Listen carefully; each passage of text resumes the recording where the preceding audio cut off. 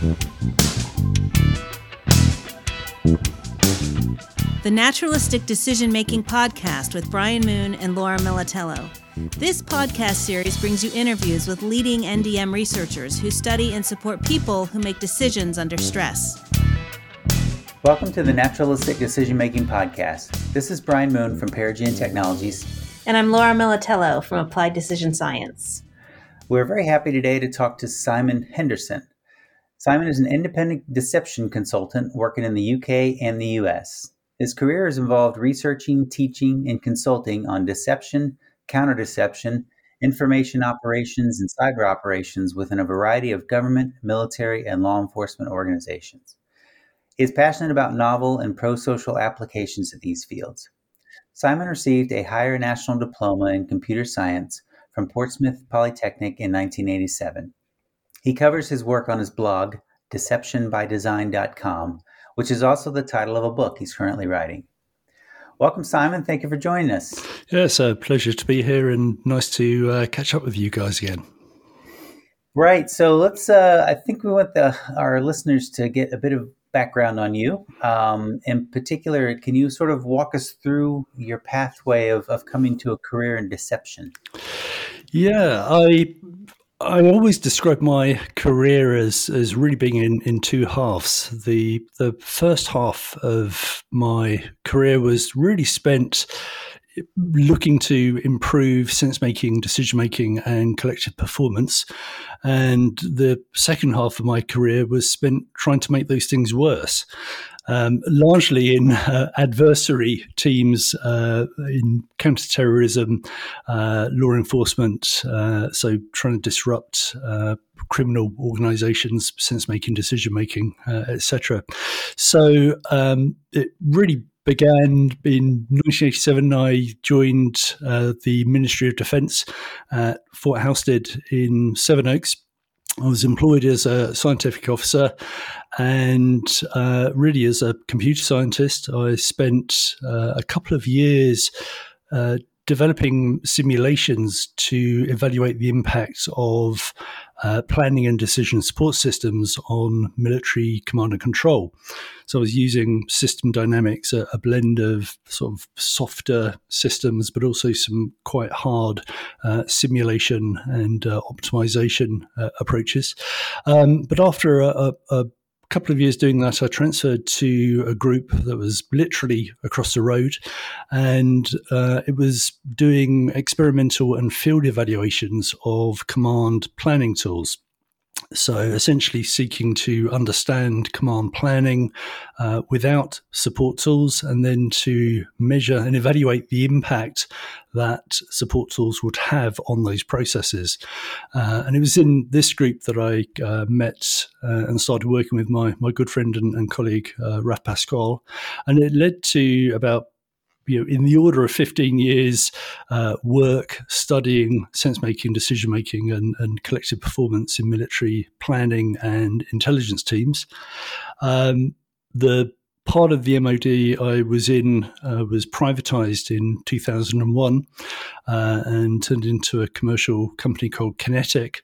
And for the first couple of years in Kinetic, that was around the early 2000s, but there was a push to try and expand into non-defense and security areas. So I was involved in studying decision-making in surgical teams, oil exploration and facility management teams, European Space Agency, police firearms teams, crisis management teams. I was supporting a team that was racing to the South Pole. So it expanded very broadly into other areas. But then the work sort of came back very much to a defence and security focus. And around that time, I put in a proposal to look at what the military could learn about deception in other domains. I've had a passion and an interest in magic and conjuring since my childhood, and I thought it would be interesting to look at principles that could be drawn from that field and others to support military planners when they're trying to work out how to go about deceiving an enemy force. And that work was funded, and it led to the second half of my career, which was about another 15 years of almost continuously funded work studying deception and influence in the real world and increasingly in cyberspace as well. So it was a interesting process to go from trying to make those processes better to looking at how they go wrong and potentially in certain circumstances can be led to go wrong. Right. Yeah, that it's quite a turn. So back to sort of those issues around sense making and planning. And you mentioned your colleague. Was that sort of your first exposure to NDM, or how did you first become aware of NDM? Yeah, well, initially, but as I mentioned, we were trying to evaluate the impact of support tools on decision-making and broader collective planning processes. And it was very clear that we actually needed to understand the non-supported, the manual processes in a lot more detail to be able to really say anything useful about how these tools were having an impact. And increasingly, we started studying those processes more and more, and actually had quite a long time where we weren't looking at technology at all. And around the early 90s, we were trying to explain what we were seeing and what people were telling us about their decision-making processes using the models we had available, which were largely sort of classical analytical models. And at the surface level, it made sense to use some of those approaches for understanding what we were seeing, because military doctrine was describing decision-making in those terms, generating multiple courses of action, having a predefined set of criteria against which to evaluate those courses, applying each course of action against these criteria, evaluating it on a scale of 1 to 10, putting in weightings, adding up numbers and picking the course of action that had the highest score. So there was some sort of correspondence, but at the same time, that wasn't what we were seeing. That wasn't what people were telling us. And it was a colleague of ours, George Brander, who was working at the sort of naval military research site down in Portsmouth, who first mentioned and passed us, I think it was a couple of papers from Gary Klein on recognition prime decision making, and just straight away these light bulbs went off. These approaches corresponded with what people were telling us and what we were seeing, and very quickly we decided we needed to understand these approaches better and put in a proposal to essentially do a review of the science and practice of decision-making and supporting decision-making, and essentially did a literature review plus a lot of other analytical work on the back of that to try and understand what theory said about decision-making. And that work, we invited Gary over to review it. So again, this was early 90s, and Gary provided a peer review for that. I remember we were quite apprehensive about him coming and looking at what we were doing the day before he arrived to talk to us and go through our work. We ended up working through the night. We were developing. We initially were struggling with some of the different terminology that seemed to be used to describe similar things. So, models that would talk about mental models or frames or scripts or schema.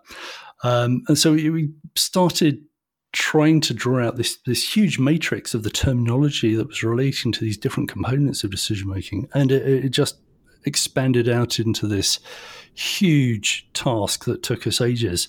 And so we somehow ended up working through the night before Gary arrived. I managed to go home and at least have a shower before I came back into work, and he arrived. But the very first thing Gary said to us, having looked at our work, was what this huge matrix was about, and who it was for. And it was a question we'd never really considered. And as he probed us about how somebody would use it, it was very clear that this thing that had taken us ages was really of very little use, and we ended up leaving it out of the report. But that was sort of the route into NDM, and we very quickly established a relationship with Gary, and he invited us over to talk about some of our work at, I think, the second NDM conference in Dayton. So, that was sort of how we got into NDM initially. So you got in and you realized that these terms were sort of all over the map, it sounds like. Yes. Yeah, it was an impossible task to try and resolve them all.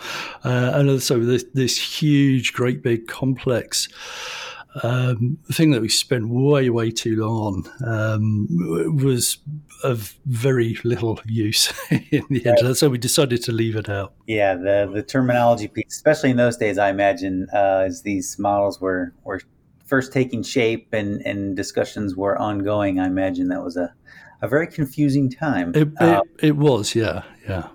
But so just to walk back a little bit, so it sounds like you're a young computer scientist who's now out watching people perform in the real world, and, going in with this idea in your head that they're going to be corresponding to doctrine. That wasn't sitting well with you, though. It sounds like as you were seeing what they were actually doing, and so when you get these descriptions of real world decision making, that felt like a good match to you. Yeah, very, very much so. It just intuitively made sense. And when we were asking people about their decision making, they were talking about just knowing what to do. When we were asking them whether they were, how they were making decisions. I mean, it very much corresponded with what Gary was talking about with the fire commanders. People were just using intuition and their experience to know the kinds of things that they should be doing under certain circumstances, and adapting what they had done previously to fit the problem at hand. Following the back of this initial survey of the theory of decision making, we put in another proposal that was accepted to do some experimental work, where we ran a series of exercises with 16 military command planners, and subjected them to a range of different scenarios where they were having to make quite complex decisions. And we videotaped the processes. We gave them a very rich, sort of high fidelity simulation environment where we had simulation of all of the facilities and information flows and resources that they would have in headquarters. So it was in a laboratory, but it was a room with lots of facilities, which corresponds exactly with the environment that they would be doing this in for real. But it was video recorded, and we also by then had done a critical decision method course with Gary. I think it was the first course he had run in the UK. So we were using critical decision method interviews to elicit a deeper understanding together with video playback. And we were using Speak Aloud protocols as well that we'd spent quite a lot of time developing to really get into the detail of understanding how people were making decisions. And we spent weeks and weeks transcribing and codifying what they were telling us in order to look at which of these models that were available to us best helped explain what we were seeing. And we found, studying, I think it was somewhere around 600 individual decisions we had identified across these scenarios, that 87% of the decisions were best explained using recognition-primed decision-making. And that gave us a lot of confidence in really adopting these methods as a primary set of tools for understanding and explaining, and also then ultimately looking at supporting and enhancing these processes. We had a chapter in I think it was the second NDM conference book, and that seemed to get picked up and was quite widely referenced in sort of military command thinking in the UK. There was an article that was published in the British Army Review about a year or so later, written by a brigadier.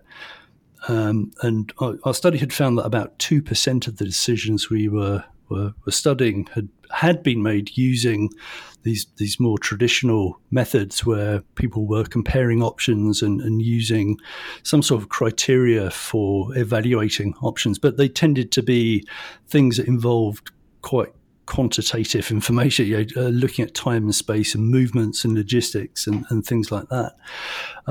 So around 2%. And this article appeared in British Army Review that was titled, "Why Do We Teach a Planning Process That Only 2% of Our Staff Use?"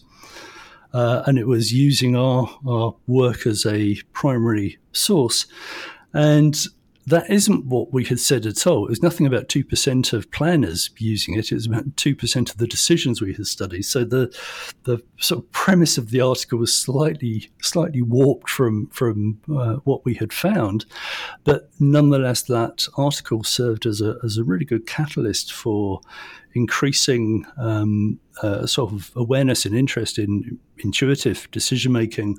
And it was very gratifying to see, certainly within the UK, that recognition of intuitive decision-making got formal recognition, was put into certainly Army, at the time, Army doctrine, and that it was recognised as a valid approach, together with more analytical approaches under certain conditions. But very gratifying to see that work leading to having an impact on doctrine. Right. Yeah, I remember Gary sort of having similar feelings when the recognitional planning model started getting that kind of attention as well. Yeah. I'm wondering, though, so the recognition's great and the gratification's great. What kind of pushback, though, was there? Surely some folks were not keen to change the tradition. From the actual doers, the people that were doing the planning, I'd say we had no pushback at all. Quite the opposite. It just all made sense and it corresponded with what they did, and I think that official recognition that there was validity in those approaches and recognition of those approaches was a relief, or certainly provided some sort of top cover for intuition being an appropriate way for experienced planners to do their decision making. There was, of course, issues concerning validity and reliability, and when is it appropriate to use more formal, structured approaches? Is there a danger of missing unseen opportunities by just using intuition? Doctrine still talked about comparing multiple courses of action, and of course the whole issue about, is that really an effective way of using precious time, particularly when you're under pressure to plan things quite rapidly, and there's a lot of complexity, trying to quantify these very broad plans and applying numbers to them. Doctrine dictates that some commanders would want to see these multiple courses being presented, and there are some benefits in doing that if you can, but these sorts of issues were certainly being discussed. I think the only pushback really came from some of the sort of harder modelers and operational research people that were very much into trying to quantify. And as I started myself, developing simulations and numerical models of some of these processes for looking at trying to represent and simulate these things, intuitive decision making doesn't lend itself necessarily immediately to simulation. So that was really the only point of friction, I would say.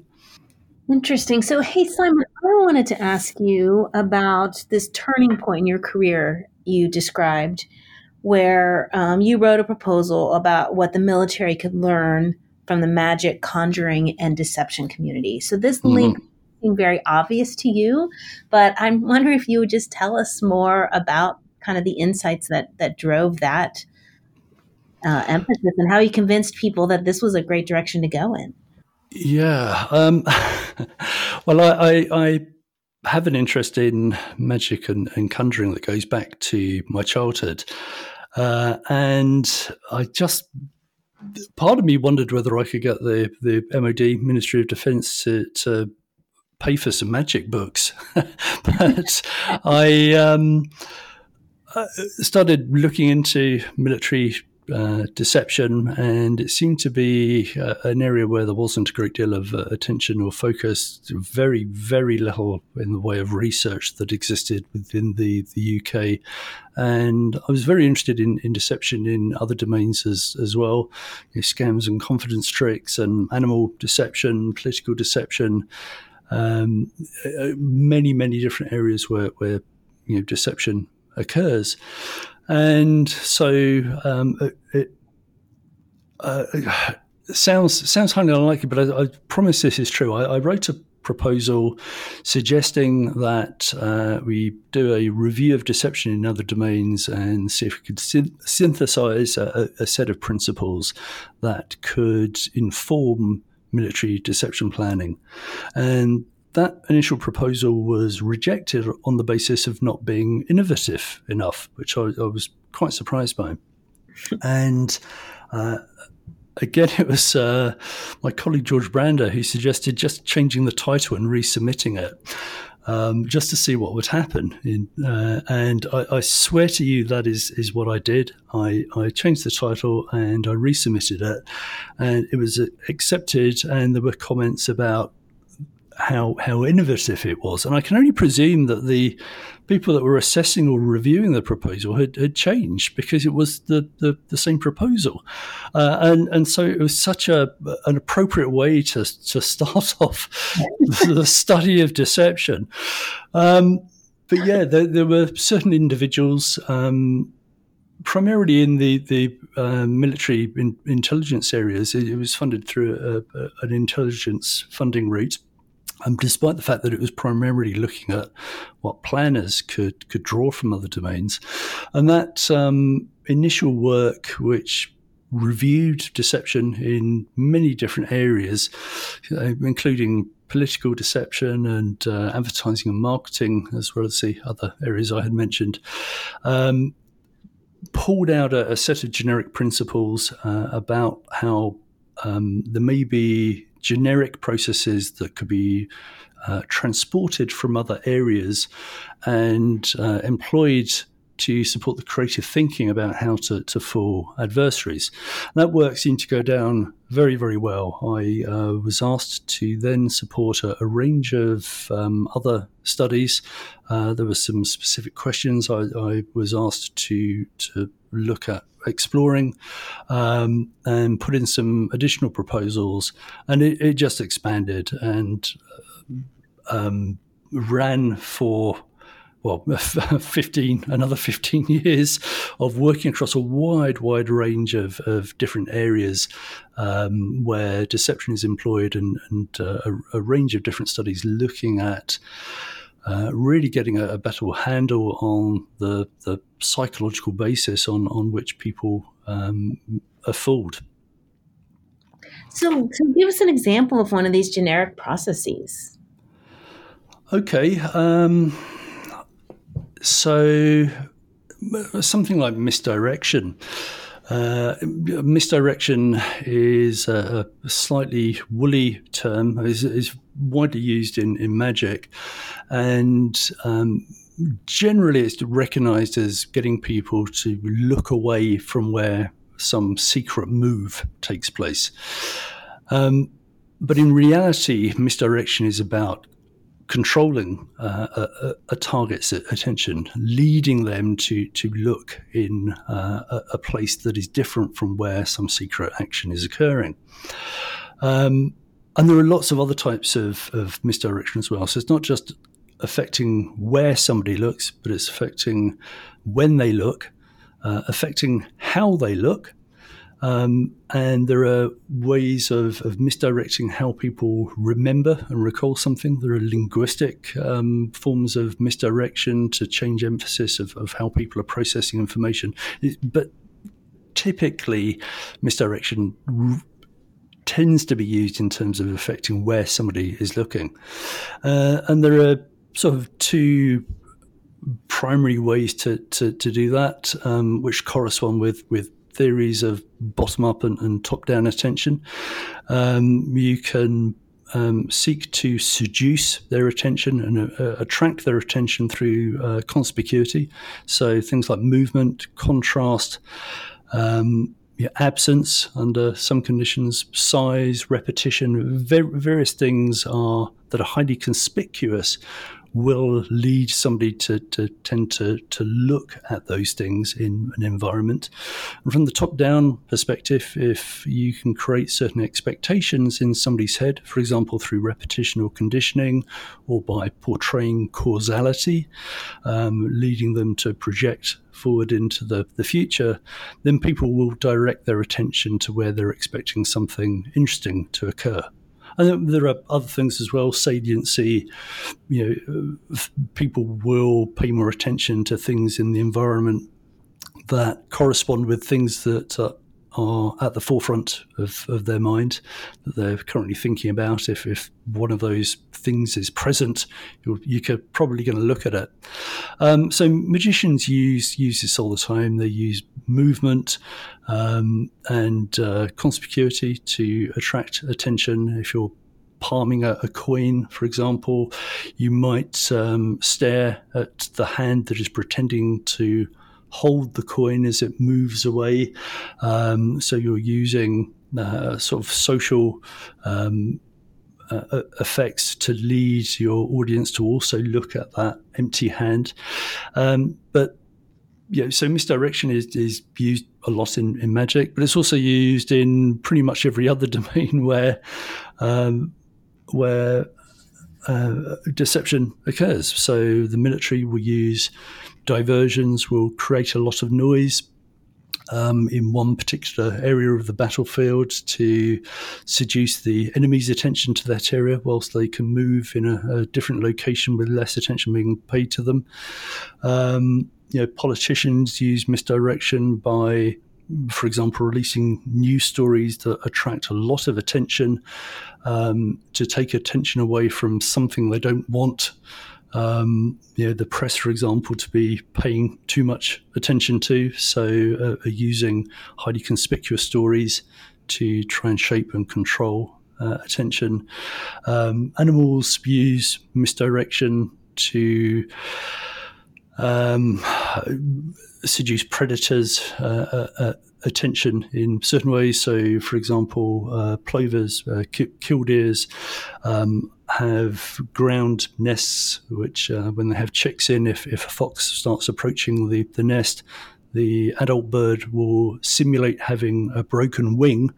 Some species actually have red patches under their wing which sort of simulate blood, but they'll show signs of distress and start struggling on the ground to lure a fox away from the nest, and will keep hopping just out of reach of the fox and lead it away from the nest. But again, it's you get these generic principles of using conspicuity and creating expectations to affect your opponent's attention, and you see that being used pretty much everywhere where deception occurs. So that's sort of a generic generic approach. And there are many, many other generic strategies that are employed once you start looking at deception across a variety of different domains. And it's this sort of commonality in these strategies that has really been driving a lot of my thinking around deception, trying to collect these patterns, these recurring strategies that you see being used in very different and diverse domains. That has really been a route into getting a much better understanding of deception as a generic set of phenomena. So because this is something that you study, do you see it everywhere? Yes, absolutely everywhere. I started writing a paper called, I can't remember exactly what the title was, 10 cases of deception before breakfast. The idea being that from the moment you wake up, you're exposed to deception. Yeah, absolutely everywhere. Whether that's having set your alarm clock to wake you up 10 minutes before the time you actually need to wake up. You get up, you go into the bathroom, and suddenly you're surrounded by products. Your toothpaste has foaming agent in it that fulfills absolutely no function whatsoever other than giving you a mouthfeel to suggest that there's some sort of process taking place in your mouth. There's absolutely no need for your toothpaste to foam up whatsoever. The scented shower products that you use, the fact you're putting on deodorant to mask body odor and block the perception of scents that are already there. You turn on the radio and there are adverts, the packaging of your breakfast products. You just from the moment you open your eyes, you're being exposed to deception. And once you start recognizing deception, you just I guess it's anybody working in any certain profession, you become a lot more attuned to spotting and noticing it everywhere. But it is everywhere around us. We're exposed all the time to things that are deceptive and manipulative without having any real awareness because we're so used to seeing these things. Right. Well, that's really ruining my entire day. So thank you. So there's a question sort of crystallizing in my head, and I think I need to sort of talk through it to lay it out. But so what you just talked about, all the strategies are geared toward deceiving, let's just say the common pedestrian, if you will. But if we go back to the RPD model, sort of stage one is finding those important cues that tell you more precisely sort of what's going on in a given situation. So I'm wondering, how does deception against experts look, or what are you trying to get at there? Because if the idea is, those sort of common elements of deception might work against novices, if you will, or the sort of common pedestrian. What sort of things are you thinking about as you're trying to deceive other experts? Yeah, it's a very good point you raised there, because in many domains where deception occurs, there is asymmetry in the level of expertise. So in magic relies on the fact that your audience does not understand the principles of magic, and that asymmetry in expertise is really what enables a lot of magic to work. In other domains like military deception, right, you're up against an adversary that is very familiar with the military. So they may not be that familiar with deception necessarily, but they understand the environment within which deception is taking place, and therefore are far better able to recognize when things are different from what they would expect to be seeing. So deceiving experts in some senses is harder because they have more understanding about norms and prototypicality and can spot deviations and anomalies that may be present. But at the same time, expertise and reliance upon recognition and upon the whole area of pattern matching and pattern recognition makes people potentially more vulnerable to being deceived. And there was a guy, Barton Whaley, one of the sort of probably greatest experts on deception, put together a taxonomy that describes a set of strategies for both hiding things that are real and showing things that are false. And essentially, it's all about manipulating the cues and indicators that together present the patterns that create meaning that supports essentially recognition and RPD. So understanding the patterns that experts use to make sense of the world is fundamental to looking at strategies for presenting what appear on the face of it to be patterns of normality that conform to experts' expectations about what they would expect to see in the environment. Strategies identified by Whaley include something like repackaging as a way of hiding something that is real. You take an object or a process and you add other cues and indicators around it to essentially create a wrapper around that object or process, and it's the wrapper that's being perceived and used to support pattern matching, and the underlying object or actions are not seen. A very simple example of that would be in the Second World War. There was a device produced called a sun shield, which was essentially a canvas and wooden structure that would be wrapped around a tank in order to make it look like a 10-ton truck. And it's a great example of repackaging. It's literally putting the packaging of a tank on the outside, of a truck on the outside of a tank. But that scales up to larger processes, movements, and actions can also be repackaged. And there are a variety of other strategies as well. But essentially, fooling experts is about giving them what they expect to see in terms of creating the patterns that are used for sense making. Are there also attempts to get into the other sort of cycles within RPD? So to get in, the mental simulation cycle, and does it go that far? Or is it? Yes, very much so. I mean, one of the fundamental tenets of a lot of deception is that you never want to give your target the entire solution on a plate.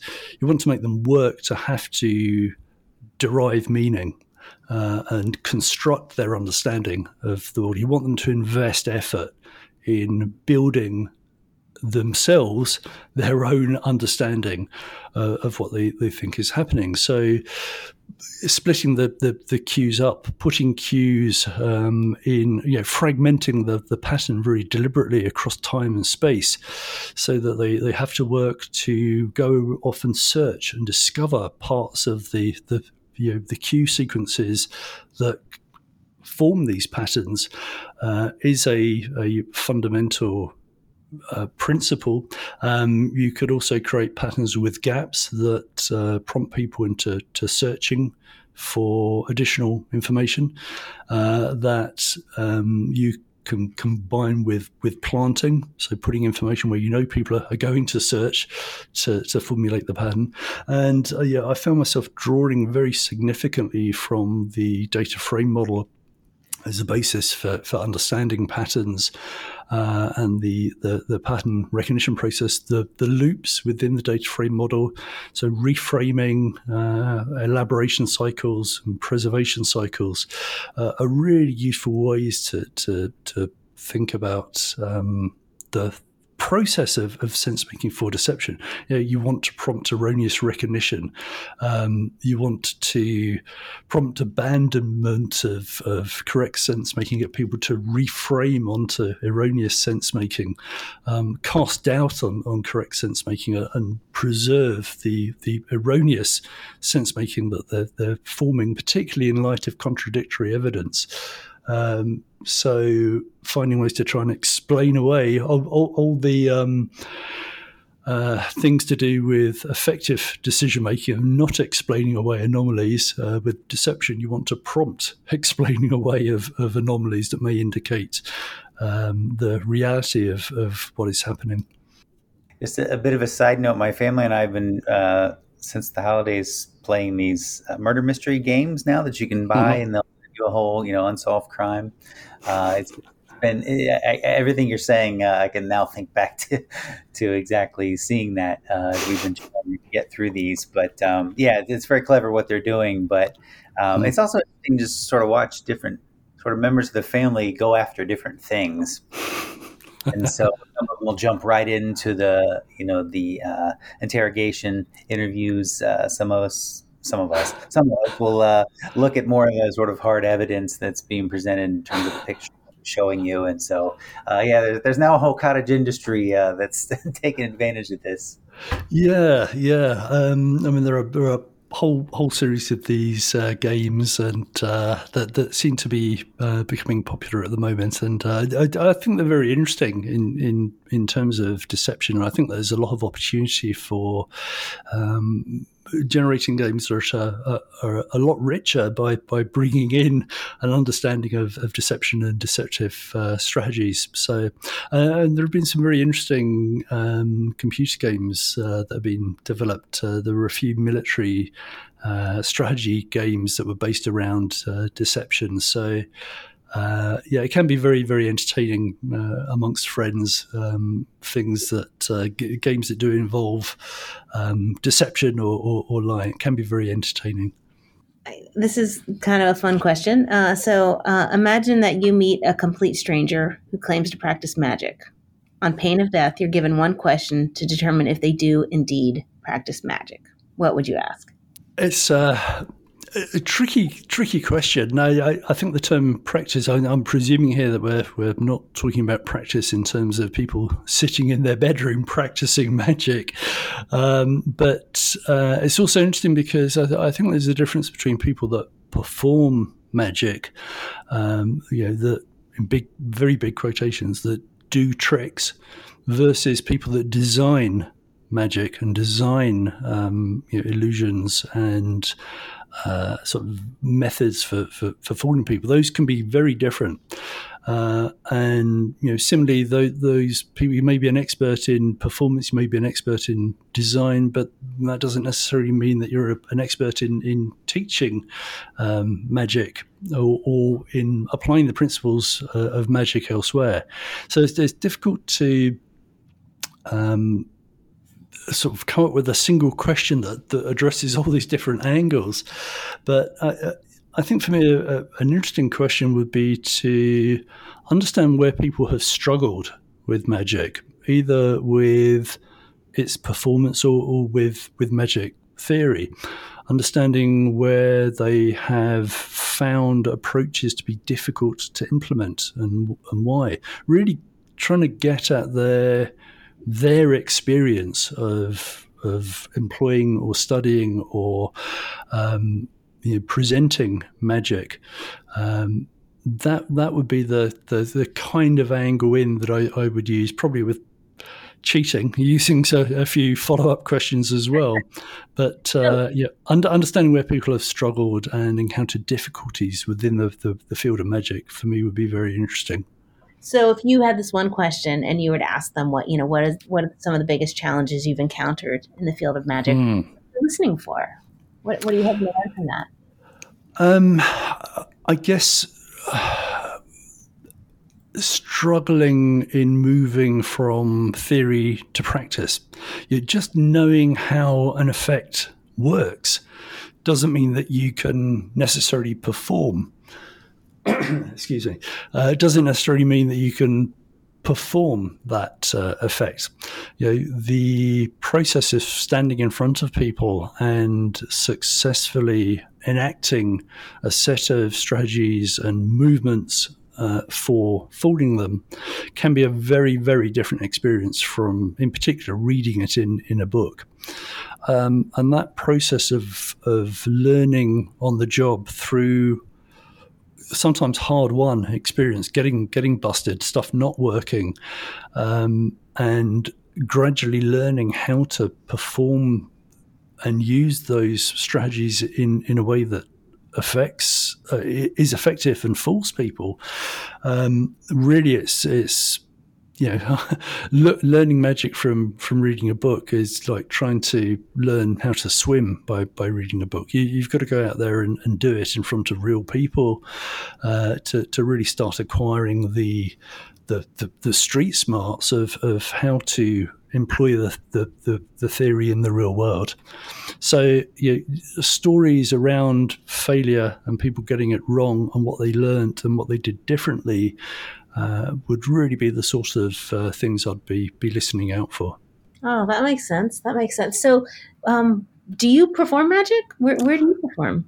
Under duress, I perform, or under the influence of alcohol occasionally. I describe myself as a student of magic. I love magic. I study it a lot. I have spent a lot of time working with magicians, hanging around with magicians. But my love of magic is in the underlying psychology of how it works. I do perform. I've been paid to perform magic, but it's not naturally where my interest lies. Primarily where I have demonstrated magic, I've been doing that in the context of education to exemplify certain principles of deception or counter-deception. So it's been very useful being able to perform some magic to be able to fool military students in a classroom. Because if you're training them in counter-deception, one of the things you want to give them is an experience of being fooled. It's very difficult to do that in a classroom setting.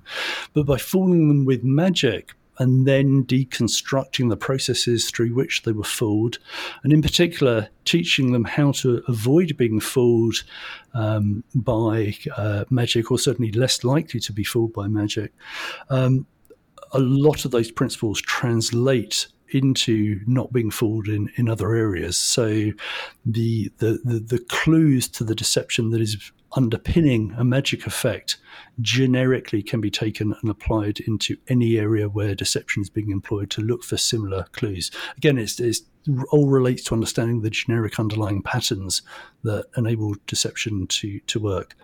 So yes, I do perform magic, but it tends to be in classrooms for exemplifying and demonstrating certain principles rather than putting on shows. But under duress, I have done that as well. So one of the things you're highlighting that's true about so many domains is that there's lots to be learned theoretically, and that's really important. But there's also this critical experiential component. So actually performing the magic yourself in front of other humans, or performing the deception, there's a whole another set of skills around that. And then there's also something to be learned from being deceived, from being on the other side of that. Very, very much so, yeah. I think the last point in particular, the sort of symbiotic relationship between deception and counter-deception. If I want to be the world's best deceiver, obviously I want to understand deception, but I also want to be hanging around with the world's best counter-deception experts to understand the processes they're going to use to catch me out. And I want to know what I'm up against in order to inform my approach for how I'm going to try and overcome those methods and that body of knowledge. And similarly for counter-deception, if my job is to catch people out, I want to go and spend time with the best deceivers, understanding how they're going to fool me. And that, looking at the problem from both the offensive and the defensive perspectives, I think is absolutely fundamental to informing best practice in both of those areas. Yeah, but I imagine there's some challenge in finding those people. So when you study firefighters are everywhere, and and they are called firefighters. But are who are deception experts, or who do you study? Well, I mean, one of the issues when you start looking at the generic patterns is that you can draw knowledge and understanding from any domain in which it's practiced. I mean, over the years, I have been very fortunate in being able to spend a lot of time with deception practitioners in different domains. I've organised conferences on learning from other domains. When I was working at the Defence Academy, I organised a military deception conference entitled Learning from Other Domains, and brought in magicians, con artists, Hollywood special effects guys. I've also had the opportunity to work with immersive theatre designers, prop makers, prosthetics designers, lighting engineers, audio illusion researchers, art forgers, art authenticators, forensic archaeologists, microbiologists,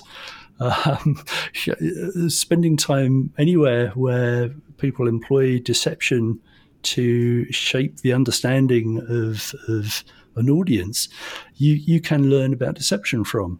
So because deception is everywhere, finding people that are experts in some aspect of deception, even if that's not how they frame what they do, you can pick up hugely valuable knowledge from all of these different areas. So it's not hard at all in my experience.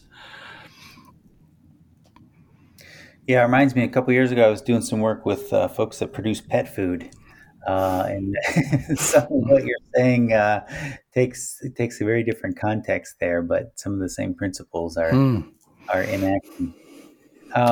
So Simon, you told us about the first two 15-year chapters. What is the next 15-year chapter looking like? And why don't you tell us a little bit too about the blog and the book? Yeah. So, I mean, I'm very lucky that at the moment I have the opportunity of pursuing those projects that I find particularly interesting. And really my goals are to try and work in areas where I can hang around with interesting people, and in particular where I can learn new things. There are areas that I'm very keen to explore in more detail. I'm fascinated by things like immersive theatre, where you're creating these environments to bring people into and give them experiences that they would never otherwise be able to have, and stimulating their understanding and their creating an emotional, engaging journey for them. And I've been very lucky to spend a little bit of time working with a couple of theatre companies, and also did a training course with Punch Drunk. Spent a week with them learning how they design immersive experiences for people. That was very, very interesting. And think there are lots of opportunities to bring knowledge of deception and influence into those kinds of applications.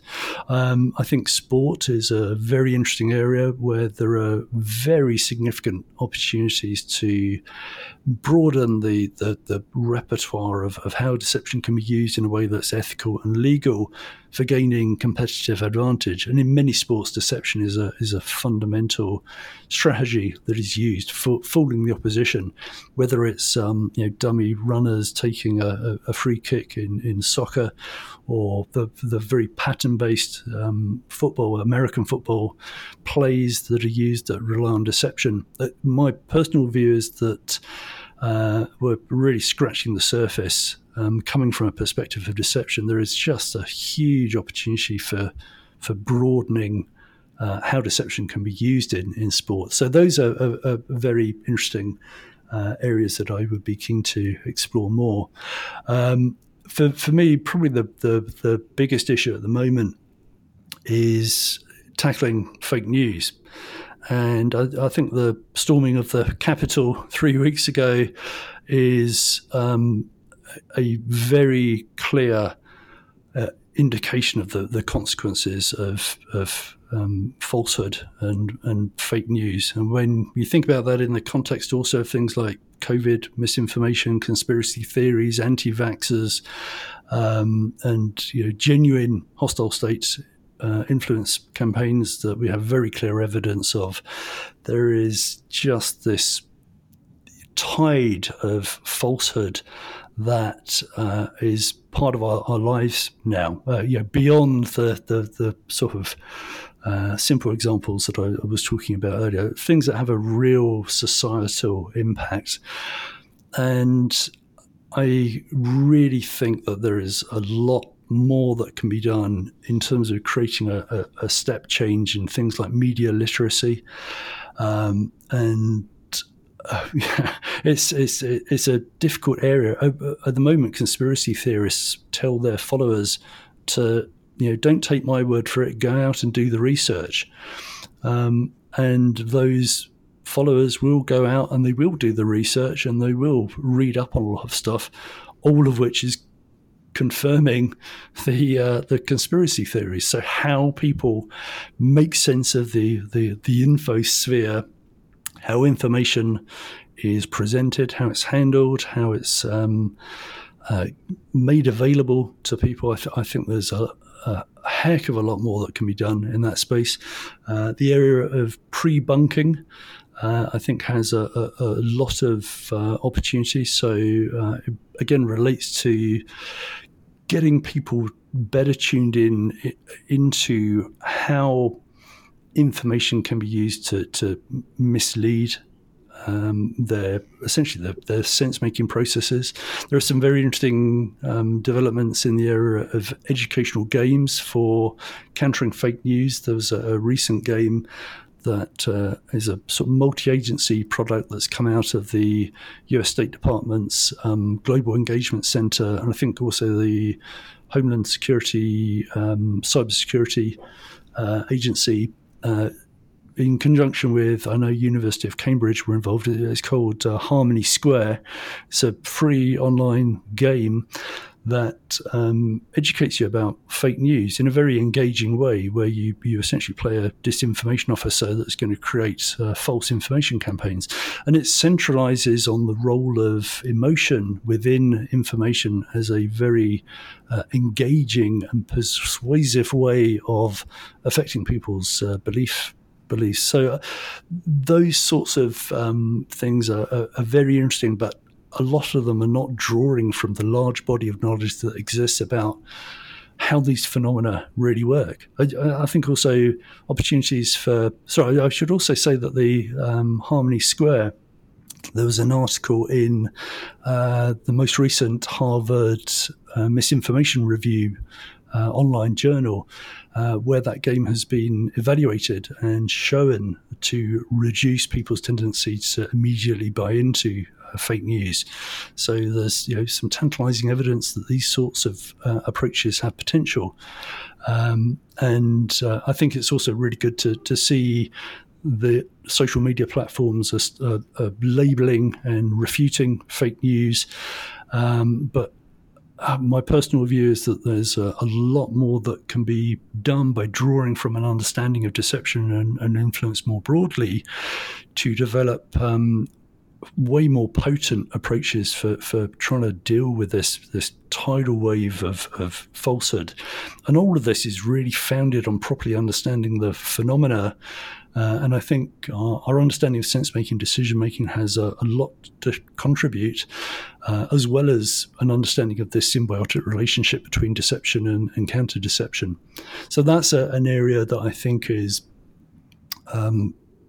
very, very open to bringing in some of the areas that I've been spending a lot of time working in, and I'm very keen to try and make a contribution to that area as well. And my blog, deceptionbydesign.com, is really just a repository for where I put some of my thinking about deception. There are various articles on there about what deception is, how deception works, the ethics of deception, various applications, things like parasitic deception and how deception is being used to try and fight malaria, for example. There are a set of book chapters that I've been publishing over the last couple of years in a series of magic books called The Shift, where I've been looking at the relationship between magic and deception more broadly. And it includes an article on why some aspects of magic do not translate into deception more broadly. People get very seduced by how interesting magic sounds, but there are some very significant limitations, I feel, in magic's ability to generalize entirely. And I also have an article on there about counter-deception and the way in which magicians can use counter-deception theory to improve the potency of their magic effects. So, yeah, it's really just a sort of dumping ground for some of my thinking. And the book is something that's been a long time in development. It's a book that attempts to both explain the ubiquity of deception that is all around us, but then looks at processes for making sense of deception, for deconstructing deception, for formulating deception, and for countering deception, using a set of frameworks that are based on years of experience of working in these fields, educating and training people in these areas, and the book is finished. Robert Hoffman very kindly spent a lot of time providing a fantastic review. Went through it with a fine-tooth comb, and my subsequent editing process has been taking a very long time, partly because I've been drawn off and seduced by all these other interesting projects that have come up, and I've been working on it in a very piecemeal way, and it's been a very tortuous and is certainly at the moment an ongoing process of editing the book. But of course, so over that time, so much has happened in terms of particularly fake news and recent events, and also technological developments, that I also need to be updating the book to reflect some of the major things that are happening in the world of deception and how deception is currently in the world. So the book is very much an ongoing process, but I'm absolutely determined this year to get all the edits and updates done, and hopefully that will see the light of day in the not too distant future. It sounds really interesting and really timely, and I will be the first in line. Thanks. All right, we're going to wrap up with one fun question. I have no hope for myself because I usually get these wrong anyway, but I feel like if I get this one right, I will have erased all my prior incorrect guesses, because you are a professional deceiver. So if you tell us two truths about yourself and one lie, we'll try to guess the lie. And if I can guess it against you, I will redeem myself. Right. I think the notion that those that can do and those that can't teach could not be better applied to myself. I'm a terrible liar. So I don't know if I stand any chance at all of fooling you, but I'll see what I can do.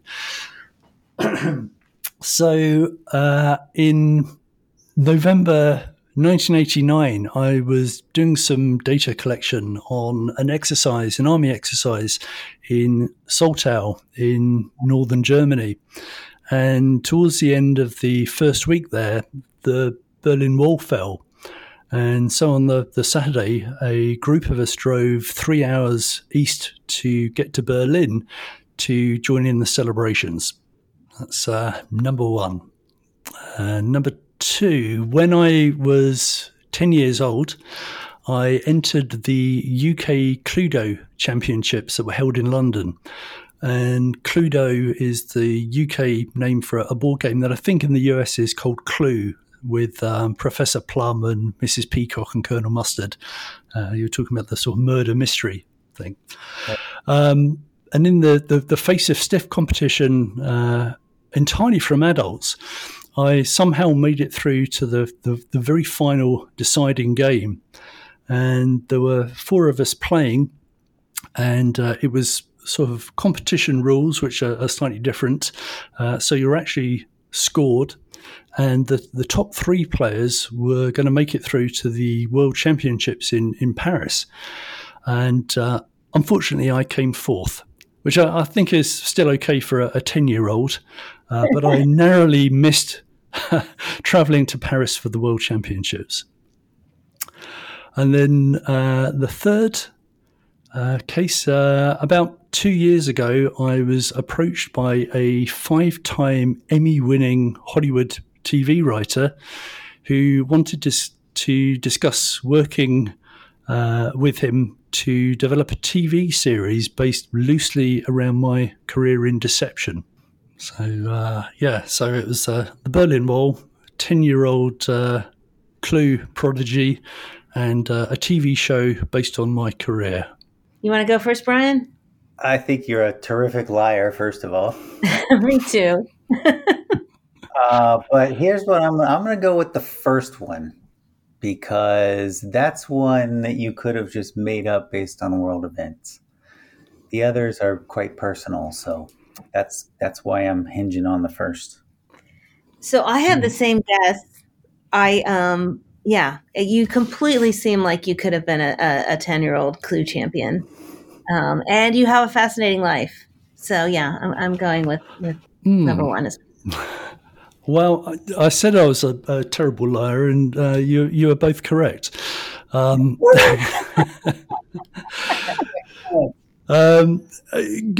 of the principles of being a good liar is that you should try and make your lies as close to the truth as possible. And I very nearly did go to the Berlin Wall. I was in Germany on an exercise, and the Berlin Wall fell. And there was a